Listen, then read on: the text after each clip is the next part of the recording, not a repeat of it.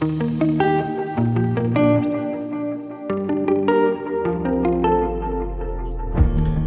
happy Friday. It's Fat Friday here on Answers to Gospel Questions. You're listening with Brother Lawson and Brother Wing. Happy Friday to you, Brother Wing. Thank you. It's good to have you here, students. We're glad that you've joined us. We had a great Institute class this week on Tuesday nights. We'd love to have more of you join. It's a good time where we go through the Old Testament. It's kind of pretty informal, but we answered lots of really great questions during that time. So we got a great question today, Brother Wing. The question is this. It's about you, really. Why is Brother Wing always harping on reading the scriptures? That's true, Brother Wing. You talk about reading the scriptures all the time. I guess I do too. But let's just focus on you today. Why are you always harping on reading the scriptures? How could you... do you have an answer for that? I do have an answer for that, and I gladly accept guilty as charged on that one. So I'm glad that question warms my heart. So I bet you could answer that question using a story from the scriptures. That's a great setup. Thank you, Brother Lawson. Yeah, you look at 2 Kings. Chapter 22, we get. I knew you were going to read the scriptures. Yeah. I mean, you got a question. The scriptures have the answers. So 2 Kings 22, you got a guy by the name of Josiah, and he is righteous. So an 8-year-old by the name of Josiah. Yeah, he's 8 years old when he is, going to take over the kingdom in reality someday when he gets bigger. But right. But yeah, he is good. And during his time, they're doing work on the temple. He's paying people good. He's honest about it. You can read about that in that chapter. But they find words of the book of the law. So they don't exactly know what this book of scripture was. Like we don't know, is probably an early version of the book of Deuteronomy that was found, but it could have been something that Moses, or something. But they find it now. As a reader, you're like, well, wait, didn't they have scriptures all along, or that?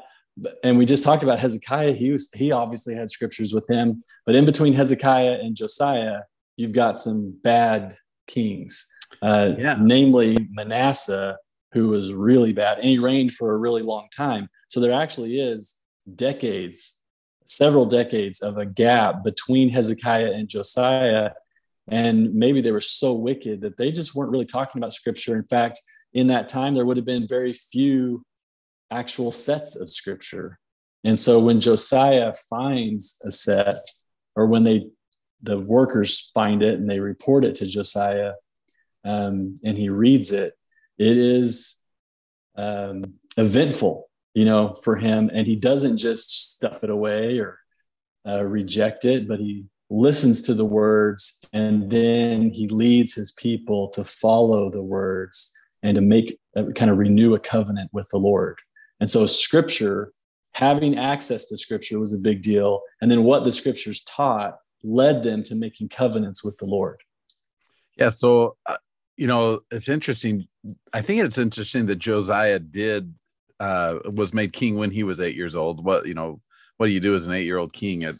I'm not sure, but we do know that before, like you were saying, before Josiah was king, they were doing all kinds of crazy stuff. Like his dad was involved in all types of crazy stuff, including sacrificing babies. So this was something that Josiah had seen in his life. He'd seen wickedness. I'm not sure how he felt about it, but it's interesting to me that the Lord uses an 8-year-old kid, puts an 8-year-old in charge of the kingdom of Judah, and then uses him to restore truth again on earth. Gives him some scriptures. Is this story sounding familiar? So gives him some scriptures, and then tells him, hey, go help everybody else understand these scriptures. And so he sits in and he reads the scriptures to everybody, and then people change. Similarly with I was thinking about early in the church. I mean, as I was talking, I'm sure many of you are thinking like, oh yeah, Brother Lawson, just like Joseph Smith. Yeah, just like Joseph Smith. There are individuals, like I'm thinking about Parley P. Pratt, who read the Book of Mormon in a day and experienced a mighty change of heart. And like, this is it. This is what I got to do. The scriptures have that powerful effect on us. In fact, I bet students, you can think of a particular scripture that you remember right where you were when you read it, because it had an impact on your life. And that's kind of a fun thing, a fun memory to have. But I also think that there's power in the scriptures that can come every single day. President Kimball, he said this: I feel strongly that we must, all of us, return to the scriptures, just as King Josiah did, and let them work mightily within us, impelling us. I like that word, impelling us to an unwavering determination to serve the Lord. And so President Kimball actually said that the story of Josiah was one of the best stories in all of scriptures.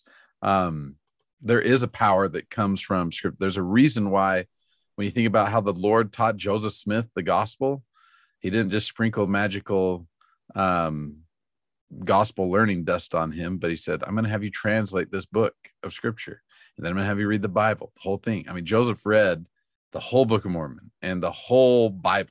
And that's how Joseph Smith began to learn the gospel and develop his conversion to the gospel of Jesus Christ. And that's the same for us. And so we're not going to have faith without the scriptures. And we really can't have faith without the scriptures. Moroni chapter 7, verses 19 through 25. That's a good one to read sometime and look at what it says, and shows us that we need the scriptures in order to have faith, to access that. Romans chapter 10, verse 17, faith cometh by hearing, and hearing by the word of God. And Alma 37 talks about how as Alma's explaining to Helaman why these records were preserved. And he says they have enlarged the memory of this people.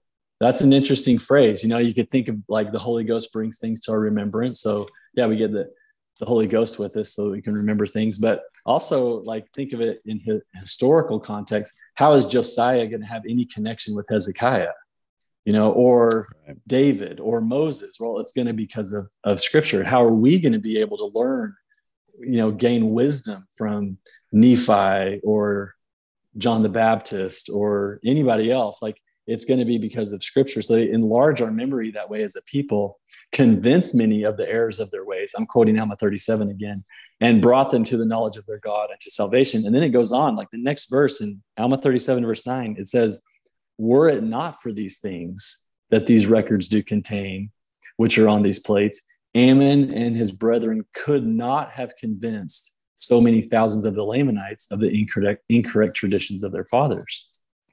But they were, because of these records, they were able to bring them to repentance and bring them back to rejoice in Jesus Christ.